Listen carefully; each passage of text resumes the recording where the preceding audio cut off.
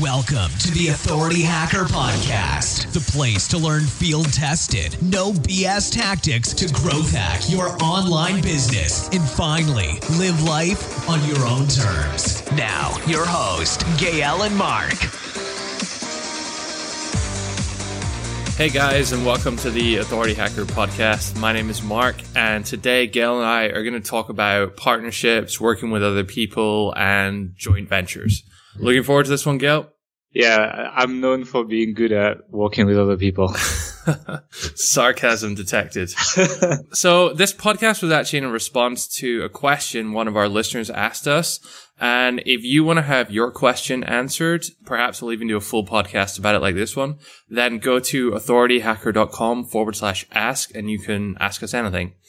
And if you want to follow along for this specific podcast, you can go to authorityhacker.com/partnerships and all the notes, links, transcripts, and anything else we talk about will be on that page as well. Yeah, we can say we have transcripts now, actually. It's something that we've started doing. A lot of people have been asking for it. Some people have audition problems or they just don't like listening to podcasts. So, the dialogue will be transcribed and it will be transcribed in a nice way. It's actually easy to read. It's not just a block of text. So it should be nice. Yep. So the question today comes from Alistair Cotran, and he's saying, Gail and Mark, what are the pros and cons of working in a partnership rather than going it alone, as many authority site builders do? So, wow, there's so many levels to that question. I think we need to start with our background a little bit. How long have we been working together for now? So as we're recording this, it's December 2016, and I think it was July or August 2010 when we first had that idea. No, it was May 2010. So we'd known each other for about 2 or 3 months, 2.5 months before we did it. Interesting. So it's going to be 7 years next year. Yeah. FML. So, the story of how Gail and I met was basically we met through a common friend that introduced us. He wasn't even there at the time, but he introduced us. I was randomly on my way to Malaysia, stopping off in Singapore, staying with a friend. Gail was also there, and we met up and sort of realized. That was my first job, actually. I just graduated. I was 48 hours out of university. And my first job was in Kuala Lumpur, and, I got a flight to Singapore and, was going to take the bus there. And I guess we ended up going in the same direction. Yeah, so a few days later we caught up and I was hanging out there I was trying to find an Upwork job at the time as a website project manager or something. And you were working for a SEO company. What were you actually doing for that SEO company? A little, when I started I was an intern for them when I was a student. So when I was starting as an intern, I was lowest level VA you can hope for. So back in the day, I was doing things like social bookmarking manually and stuff, which was horrible. I have no idea why I kept doing that stuff, to be honest. But then I actually bought some books, figured it out, and eventually I was doing keyword research. And what I did basically was they gave me that kind of a low level link building jobs, etc. And I figured out how to basically automate everything and replace half the office. So they hired me. And basically my job was to take low level tasks and figure out how to be more efficient at it.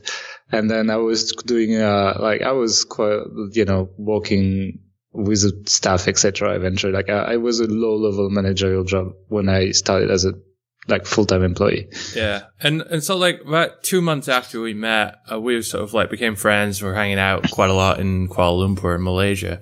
And I picked up a job on Upwork working for this American web design company, just sort of managing a bunch of, again, their outsourced staff and, liaising with the clients and that sort of thing. And I think it was one of my mum's friends was actually asking my mum about if I knew anything about building websites.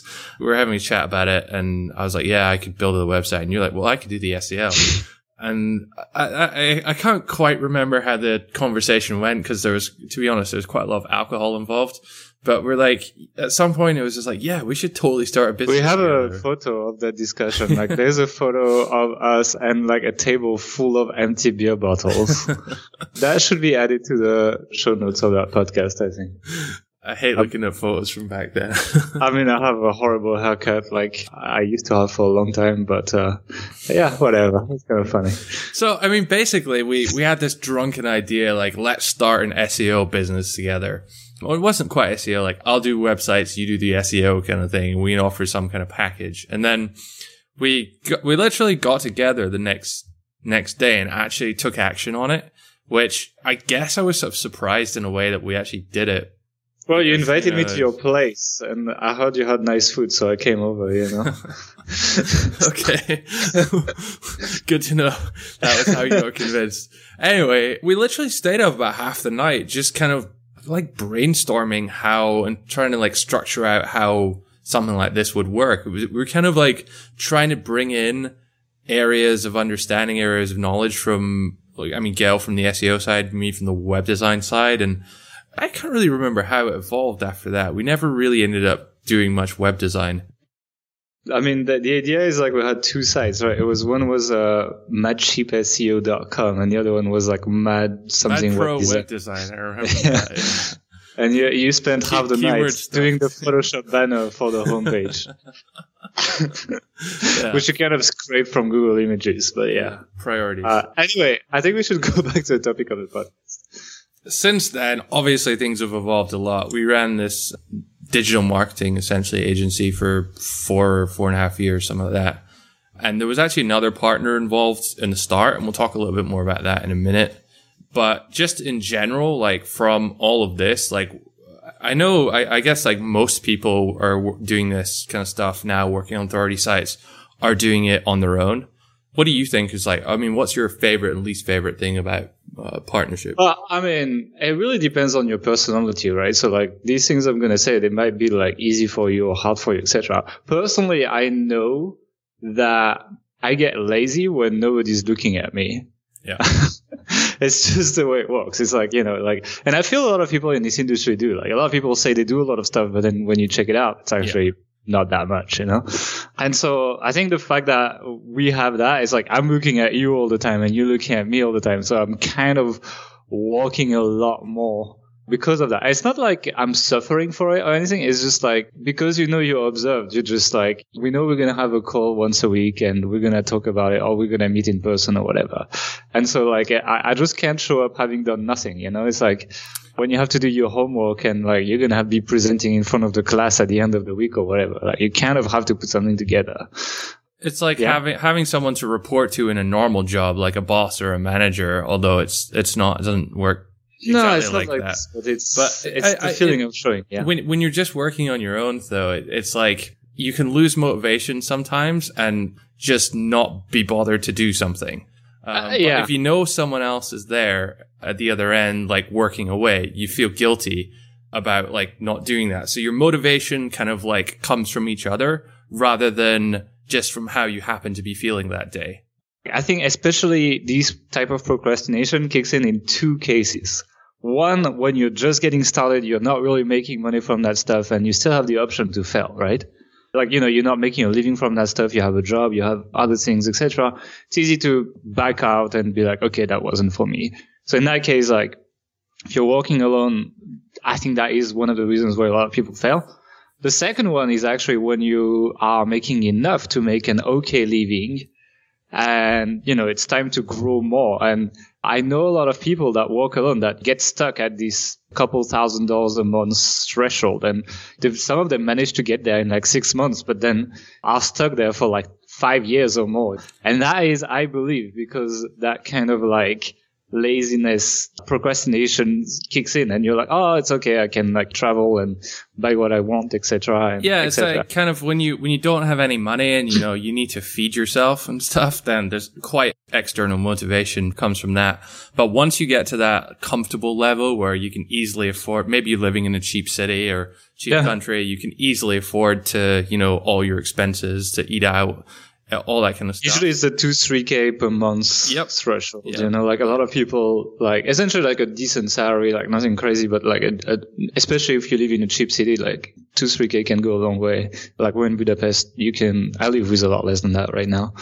That is when you can actually push through these ceilings, which is getting started and going beyond just paying for your expenses and you're living. I think that in these two cases, having a partnership is really, really quite powerful. And, some people might be able to motivate themselves on their own, and it's good for them. But for me, it's like I'm a bit like that, so that helps. The people who are successful working very much on their own, they still tend to have these kind of like support groups, like they're in a lot of masterminds or, these kind of accountability groups where there are people sort of actually checking that they're getting shit done. Yeah, it's one of these things where like people ask me about it and I just can't help because it's just you and me basically, and I'm part of none of that stuff.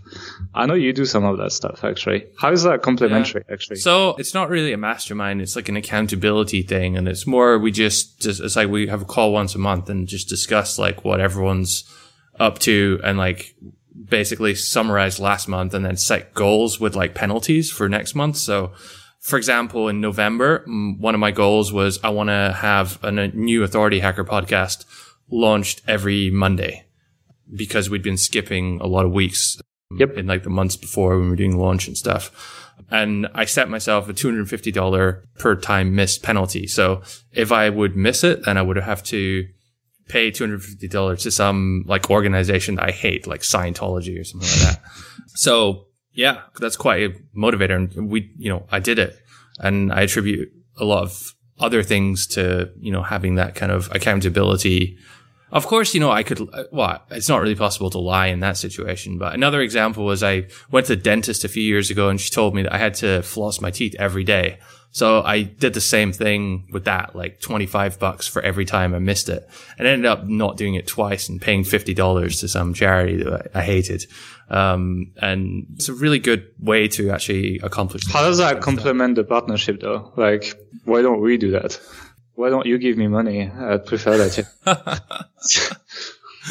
That's not a bad idea, actually.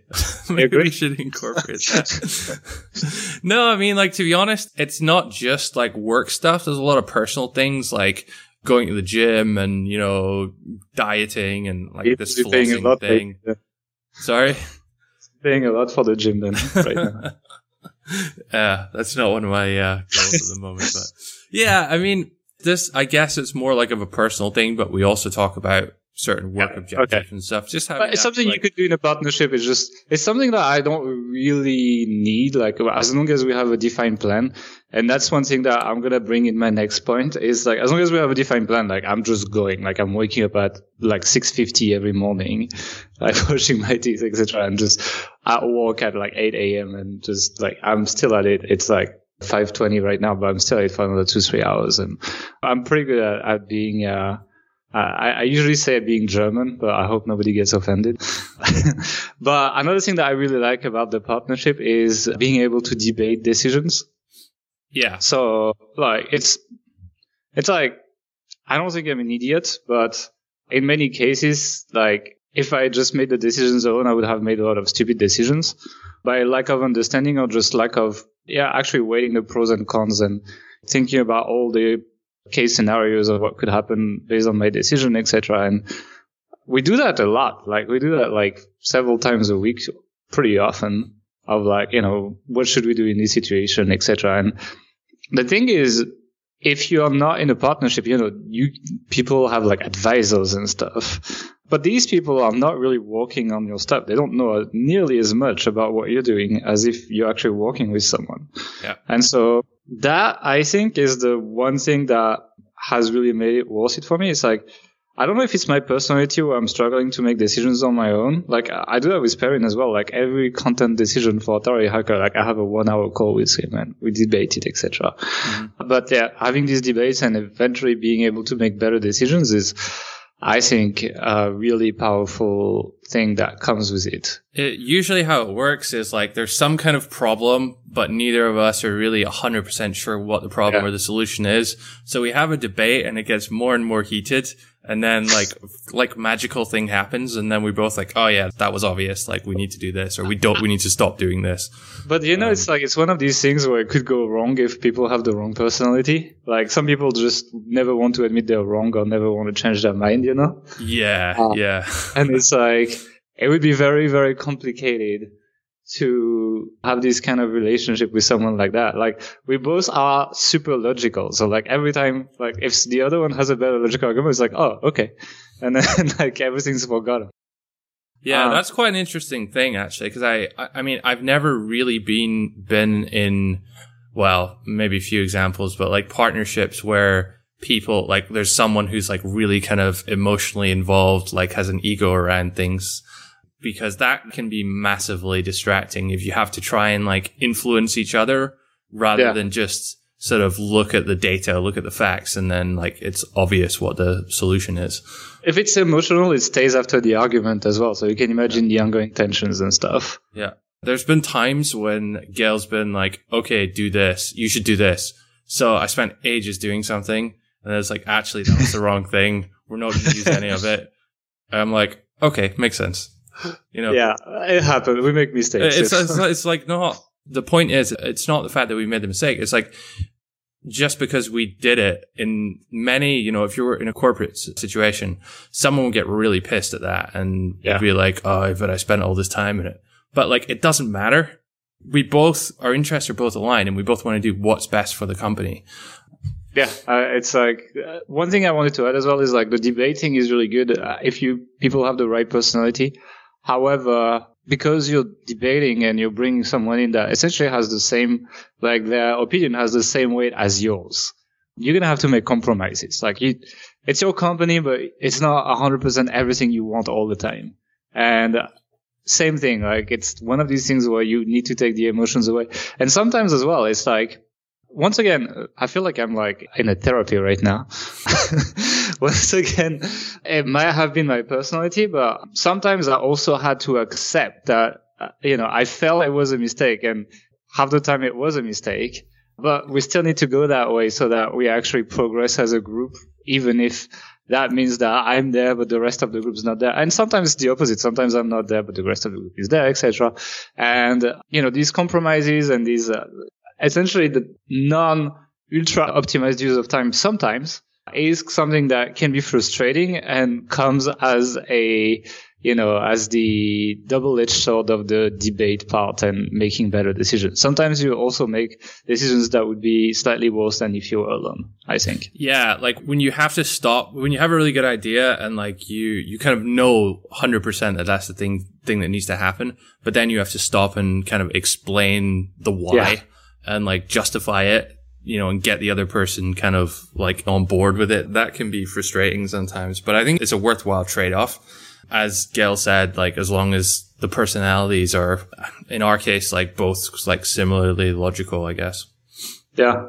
And also like we just don't like, once it's over, it's over. Like I don't even think about the arguments after or whatever, Yeah. So yeah. What about you?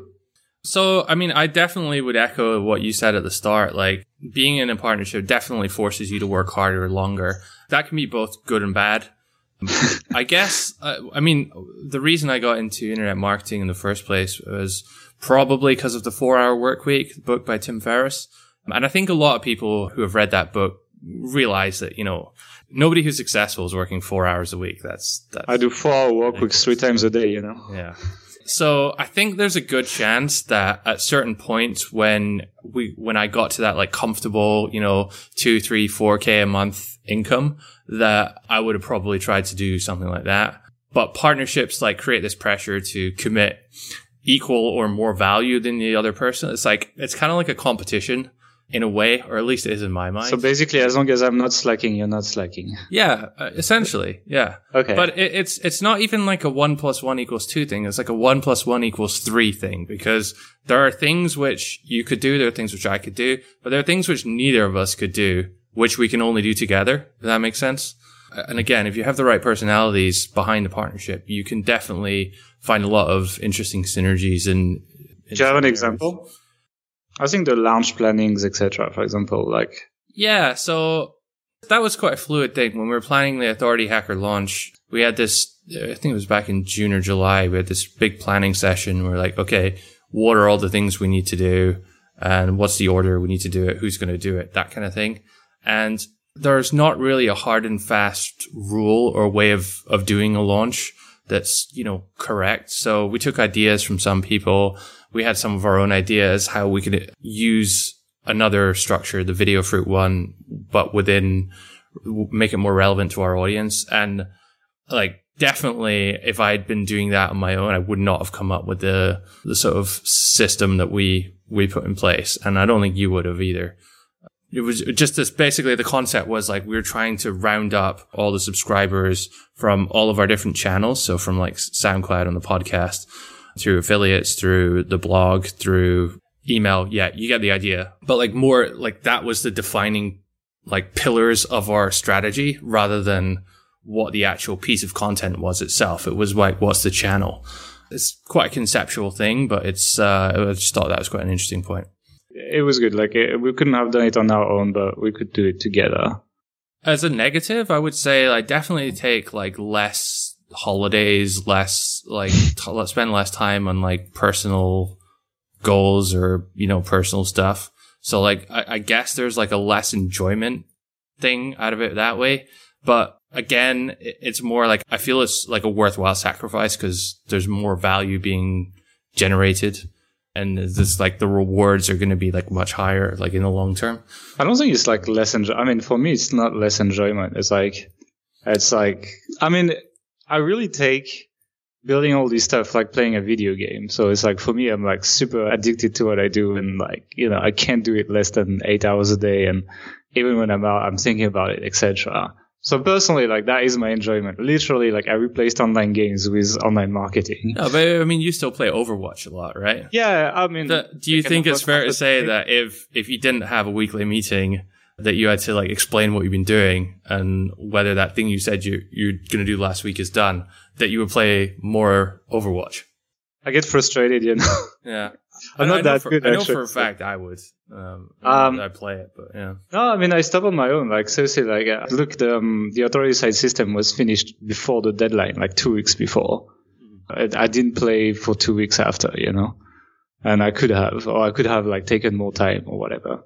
I just enjoy it as much. It's like playing two games essentially. And I get frustrated playing too much Overwatch anyway. So that is the good kind of game to play because you don't overplay. But yeah, personally, I don't find it less enjoyment. Definitely personal life is secondary. It's for a long time, I wouldn't even go get a haircut. So that is, the level at which it's just laziness. Come on. Once again, it depends on the kind of partnership you have, right? Some people might just say a lot of people have partnerships where they all work on different projects. I think it's quite important to take a second here and explain what we're doing actually, where it's essentially everything we're involved is we split it in half and we're not involved in anything else. Yeah. That's actually one of the most crucial things of any partnership is it's not really what you bring into it, but it's what you do while you're in the partnership. So that's why any proper partnership should be an equal split, even if you have 2, 3, 4, 5 people in it. Yeah, and limited other projects, because so many people they partner with 25 people and they work 20 minutes per day on each project or something. Yeah. And I would not want that. I mean, even when at Copycog, we had a partner that was working maybe half time on it. Mm-hmm. It felt light to me, it's I just didn't feel the level of commitment that I feel that we have, Yeah. And it's just you don't want to spend your time, and that's going to bring us to a really big point that I wanted to talk about as well about, is you don't want to be policing each other. You just want to be able to trust people and be 100% sure that they put as much energy as they can in stuff. And I believe the reason a lot of stuff fails is not because it's a bad idea or because even the execution is bad, which is still challenging. I think it's because people are just not committed or have other incentives to do other things, i.e., personal enjoyment, personal life, or other projects, other ways of making money, etc. And if you bring too many of these in your life, then essentially you're there was this experiment where they put they surrounded a dog with food in a circle, and the dog let himself die because he didn't know which direction to go. It's a little bit like that. Essentially, you end up not going into one direction and pushing really hard on something.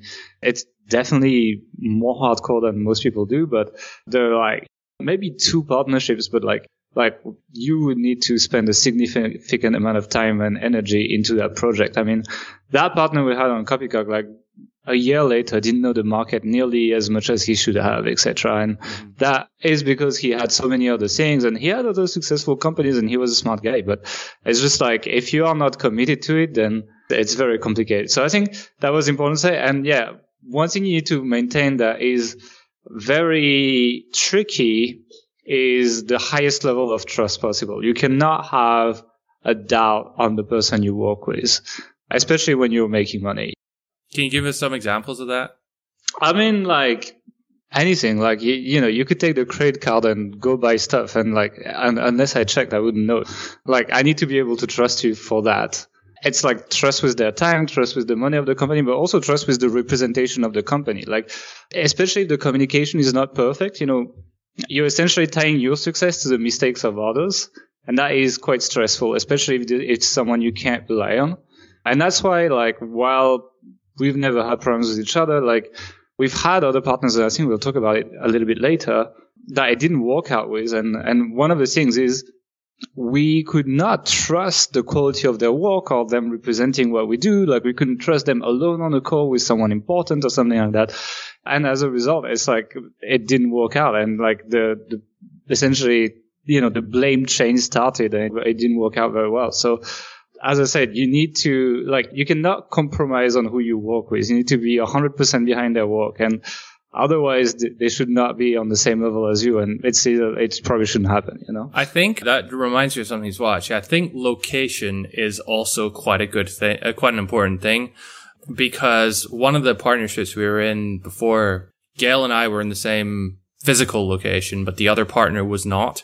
And I definitely think that plays a role in things. I mean, don't get me wrong. There have been times when Gail or I have gone traveling, sometimes for several months at a time. And, it's been fine, but there's a certain thing, especially when you're starting, that being in the same room, being able to meet face to face, definitely, at least for me, it definitely adds a lot to it that I think there's probably quite a few situations which might have caused our partnership to break up had we not, especially in the early days, had we not been, working together in this. Basically, you need place. You need 100 or 200 hours together in the same place. Yeah. Before you can work remotely.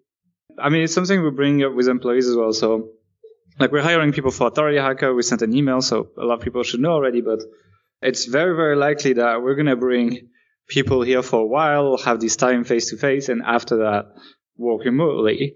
And that is even more important for like partnerships. It works the same way. And you need to have, that trust. It develops through having these heated debates and having them end well, and essentially aligning your visions as you talk with each other. You will change your vision a bit of what you're going to do. Your partner will change his vision a bit, and eventually it's going to be coming to a much closer place than where it was at the beginning. And that's when you can start, trusting with, for example, having a call with an investor or like a big client or something without you being here, and knowing that it's going to be, nothing stupid is going to be said or something that is outside of what you wanted your company to be or whatever. Yeah, I think that's a good point. When we first started our marketing agency, we were in like an unequal partnership where you and I had 25% each and the other guy had 50%. Like, why do you think that partnership failed? Do you think it was purely because of this, or were there other reasons? Personalities, I think. Mm-hmm. It's like when I debate about stuff, once again, I'm in a session right now.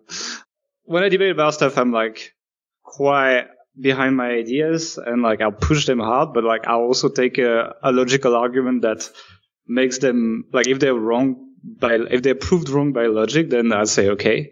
And our partner was just not taking these intense, passionate debates very well. And that's why it didn't work, I think. And the location didn't help. He was in another location. Therefore, that created more distance, and I made these debates more painful to him than they should have been. Those were definitely factors. I think the inequality, we started off with a very clear idea of what we wanted to do, But obviously, I mean, this is definitely going to happen to your business. It's the idea you start out with is nothing like what it'll end up with. So, just expect that it will change completely. And this can make things difficult if you structure your partnership agreement with the intent that, someone's going to perform a certain role or own a certain percentage based on what you'd initially planned. Then it all changes.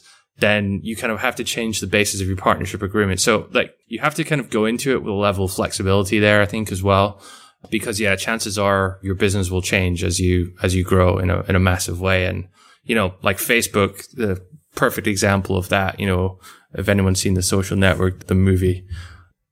It's also like when it's unequal, it's like it gives too much, especially in our case, it was like 25, 25, 50. So I mean, it was a weird one. So if we both agreed and the other person had another vision, essentially, there was no issue to that. Yeah. It made the decisions for the company very complicated, and that created these heated debates and stuff. So that's why, I'd rather be equal with people, but they better bring as much as I bring. And that is, you are allowed to put pressure on people if you're, contributing and they have as much as you. And that is, I think, the healthiest way of doing it. This way, there's no.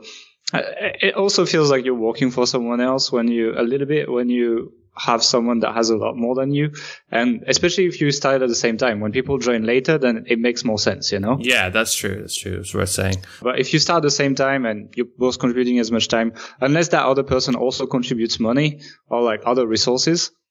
Even then, unless it's a huge amount of investment, then even if there's if we're talking about 5 figures here, then I don't think it's really that significant. I mean, I guess it depends on what kind of business you're doing, but just remember, you can make a lot of money further down the line, but it's the time that you invest into it that you can't sort of change or you can't create more of.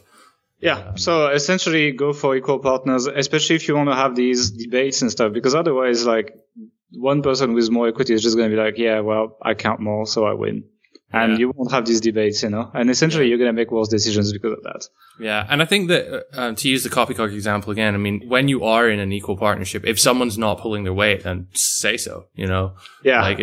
Have that discussion earlier rather than later. Get everything out in the open and don't fuck around, basically. Well, I mean, that is the way we like to do things. A lot of people like to have different levels and different everything.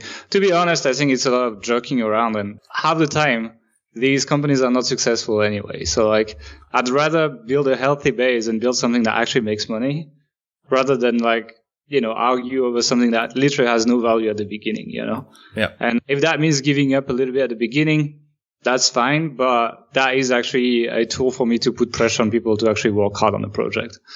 Yep.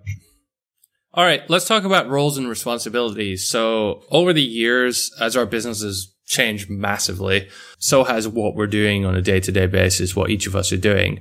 How is that kind of evolved and how is that decided? I mean, typically in a, tech startup kind of environment, you'll have the business guy and the software developer. I mean, you have the CTO, the COO, and the CEO, Yeah.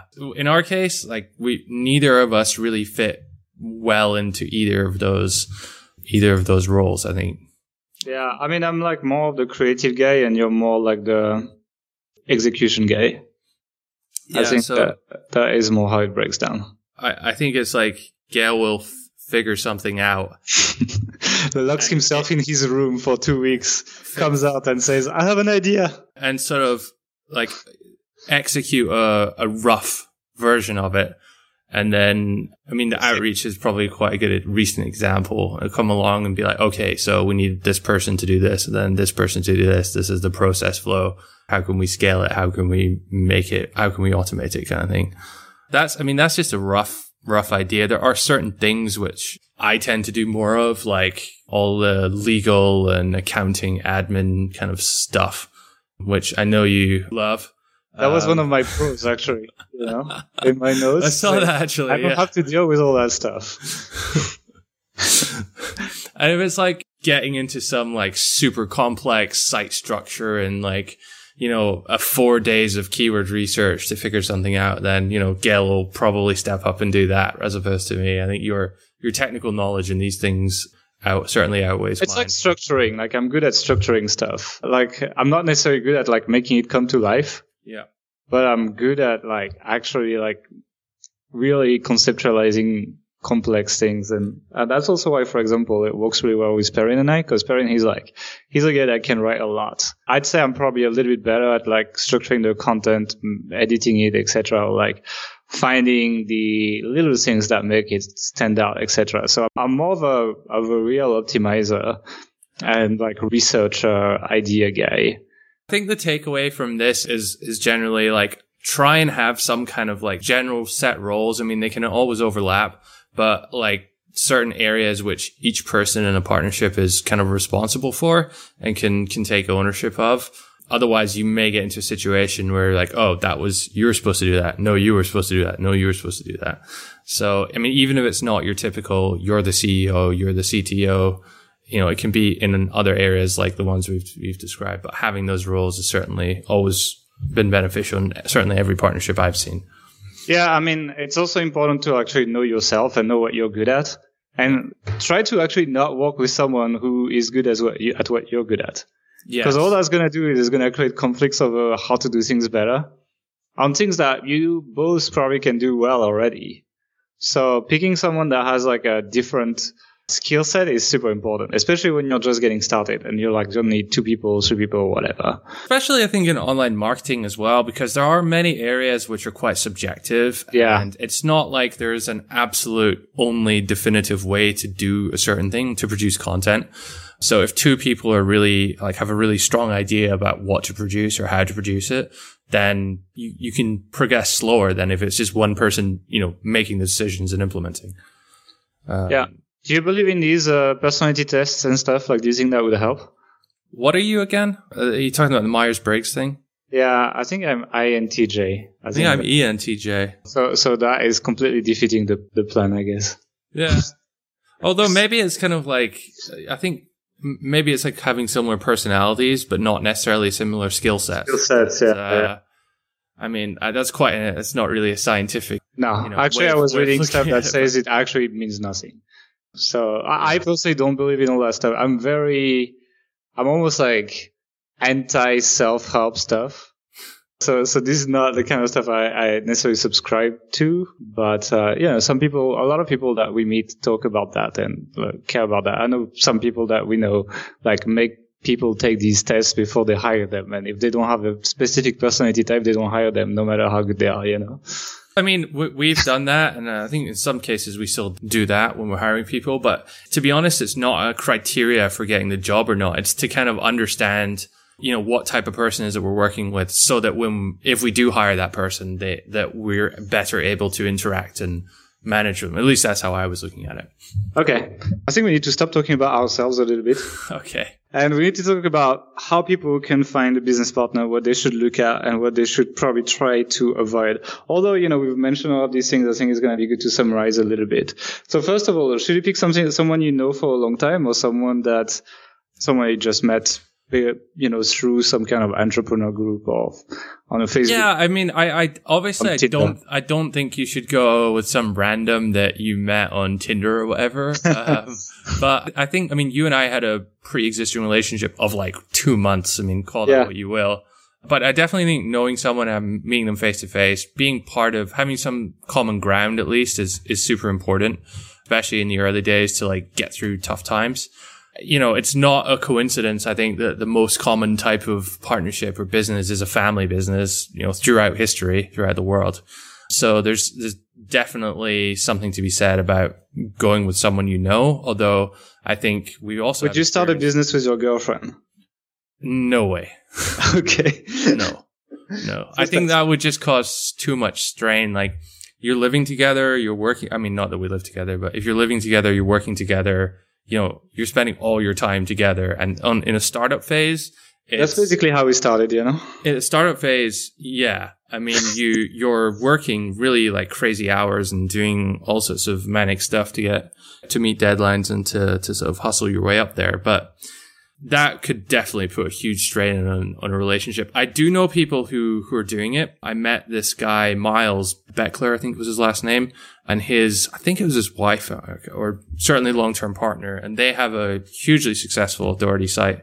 They travel together, they work together, but they do have very distinct roles within their, like, one is more tech and marketing and one is more content. So I don't think they're like in each other's faces so much throughout the day, but I don't know. These are not hard and fast rules. For every rule, there's an exception. But in general, I think that having someone you kind of know, but are not, you know, super best friends with, because I think that can put a lot of strain on your friendship, is the best way in terms of practical examples of where to find people. I know a lot of people who met through the DC Dynamite Circle. It's just this big sort of mastermind kind of group. There's about 500 or so online entrepreneurs who have started businesses together, met through there. So any kind of group where similarly minded people are going to be hanging out, you know, it could be at your local co-working space. It could be in a Facebook group, could be, you know, in Authority Hacker Pro, something like that. Wouldn't surprise me if there would be some good opportunities to meet people who you could go into business with there. So basically socialize in these circles, and when you meet someone cool and you get to know them for maybe a couple of weeks, then you can float the idea of doing something together and see what. There's not really a hard and fast rule. I think it just sort of naturally will come up if there's a mutual ground, like, or some kind of common ground to do. I don't like together. that. Sounds like create good content and everything's going to happen. The other way is like, what are you going to do? Post a Facebook ad and, you know. No, but I think the formula is one, get invested into your at least local or online groups of entrepreneurs, but like, don't like say I'm looking for a co-founder. Just get invested in these masterminds, in these Facebook groups, etc. Like talk, ask questions, help people, go to the real life meetups, have drinks, add people on Facebook, hang out, like go for lunch the next day, etc. And then just like socialize essentially. And eventually, as the discussion comes up, you'll see grounds where you can work together and float the idea to that person after a couple of weeks of knowing them. And even like small things, like I would probably screen on like when we say we're going to meet for lunch, do they arrive on time, etc. Yeah. And if this person looks like they would be a good fit, then I would like offer it. And if you're starting from scratch, it's not a lot of stakes, you know. It's like, it's probably people listening, they'll be like, hey, I create a website, I do the marketing. You'll probably work on a product and be the face of the business or something, and you can work together. So I think that is more or less the formula. If I was looking for a co-founder, I would do that.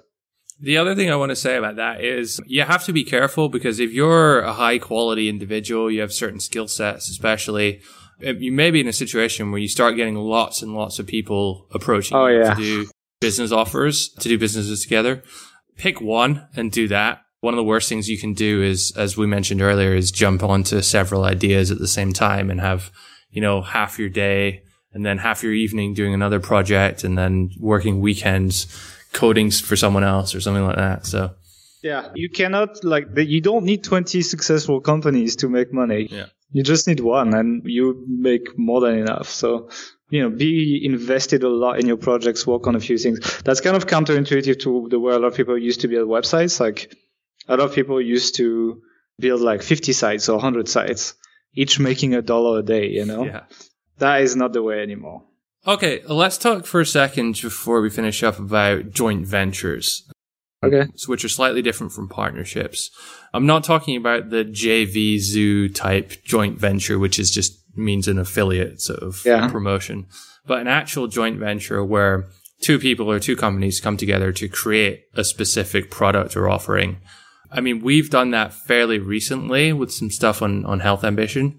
I mean, how would you rate, or how would you sort of compare and contrast the two, a joint venture and a partnership, and when should you opt for one versus the other? I mean, joint venture is like on a specific project, essentially.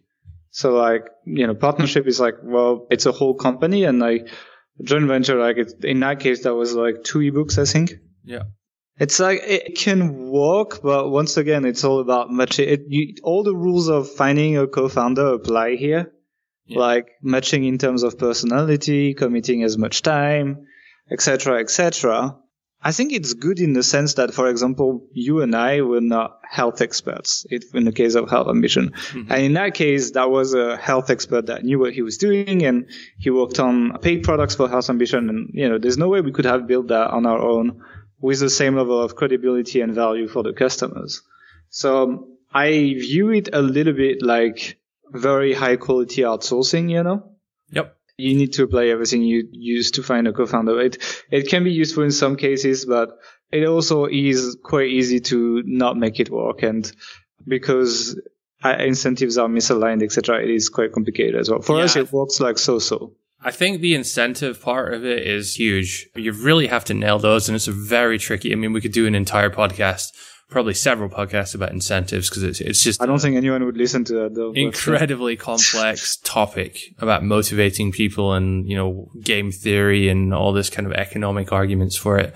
But at the end of the day, you just have to kind of, as a general way to approach it, is make sure you're both working towards a common goal, and both parties will mutually benefit if that's successful. And that's kind of the foundation of a joint venture. You should never try and sort of screw over the other person or get more out of it, because at some point they're going to realize and they're going to just pull out or, stop trying, or it's just not going to work out. Yep. So, I mean, other than that, once again, also like splitting the money is quite tricky, especially when you have JVs, but you also have like affiliates and stuff. Yeah. There's a lot, like you need to pay for, any kind of like structural costs you have to delivering your product. You need to pay for affiliates and stuff. It gets really, you need to pay for traffic. Well, yeah. And it's like, and so, it's quite frequent that sometimes only like 20% of the transaction or 30% of the transaction is left. And then you need to split that money even more, etc. What you need to be careful is not splitting too much, in the sense that, a transaction is basically meaningless for everyone at that point. And so like looking at the cost and looking at making sure that everyone stays involved and stuff, it can be tricky for digital products, but it's also I think it's the way of the future for like high quality authority sites. And I think we're going to have to work on this a little bit more as well. Yeah, I think if we want to start big authority sites, we'll need to partner with like experts in the niche and stuff, and just bring our online marketing knowledge to the table. Yeah, I think for a lot of people listening out here, that's probably the most obvious joint venture they're doing. They will bring the marketing tech side of things and partner up with someone who's more of a subject expert and who can deliver awesome content. I think the trick there is not just to jump headfirst into a joint venture or partnership, and rather to actually work with them a little bit beforehand. In the case of Health Ambition, we'd worked with this guy for, I think, 6 months previously, the year before, doing just a bunch of regular content for Health Ambition. So, there was a level of trust which had been built up there over time, and we knew the quality was where it needed to be. So yeah. Because usually the joint ventures, you bring them into an already established business, Yeah. Whereas these partnerships, you start a company together. So the company is worth nothing at the beginning of a partnership. You're not really taking any risk, but into your established company, like you are putting like your time that's valuable because your company is making money on the line, but also your credibility, etc. So small commitment and then increasing is definitely a good idea. Yeah. All right. Any final points on partnerships, JVs, that sort of stuff? I just feel like people looked into my soul in that podcast. That was a long one. It's been a while we didn't do a long like that. It was a little bit all over the place.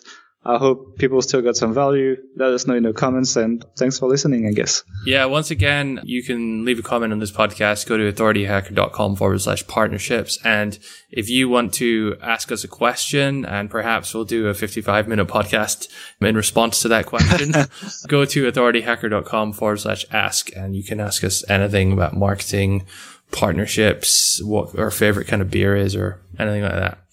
Yeah. Okay. Thanks, guys. Bye. Thanks for listening to the Authority Hacker Podcast. If you enjoyed this show, don't forget to rate us on iTunes and send us a screenshot on authorityhacker.com/bonus to claim your free premium Authority Hacker training.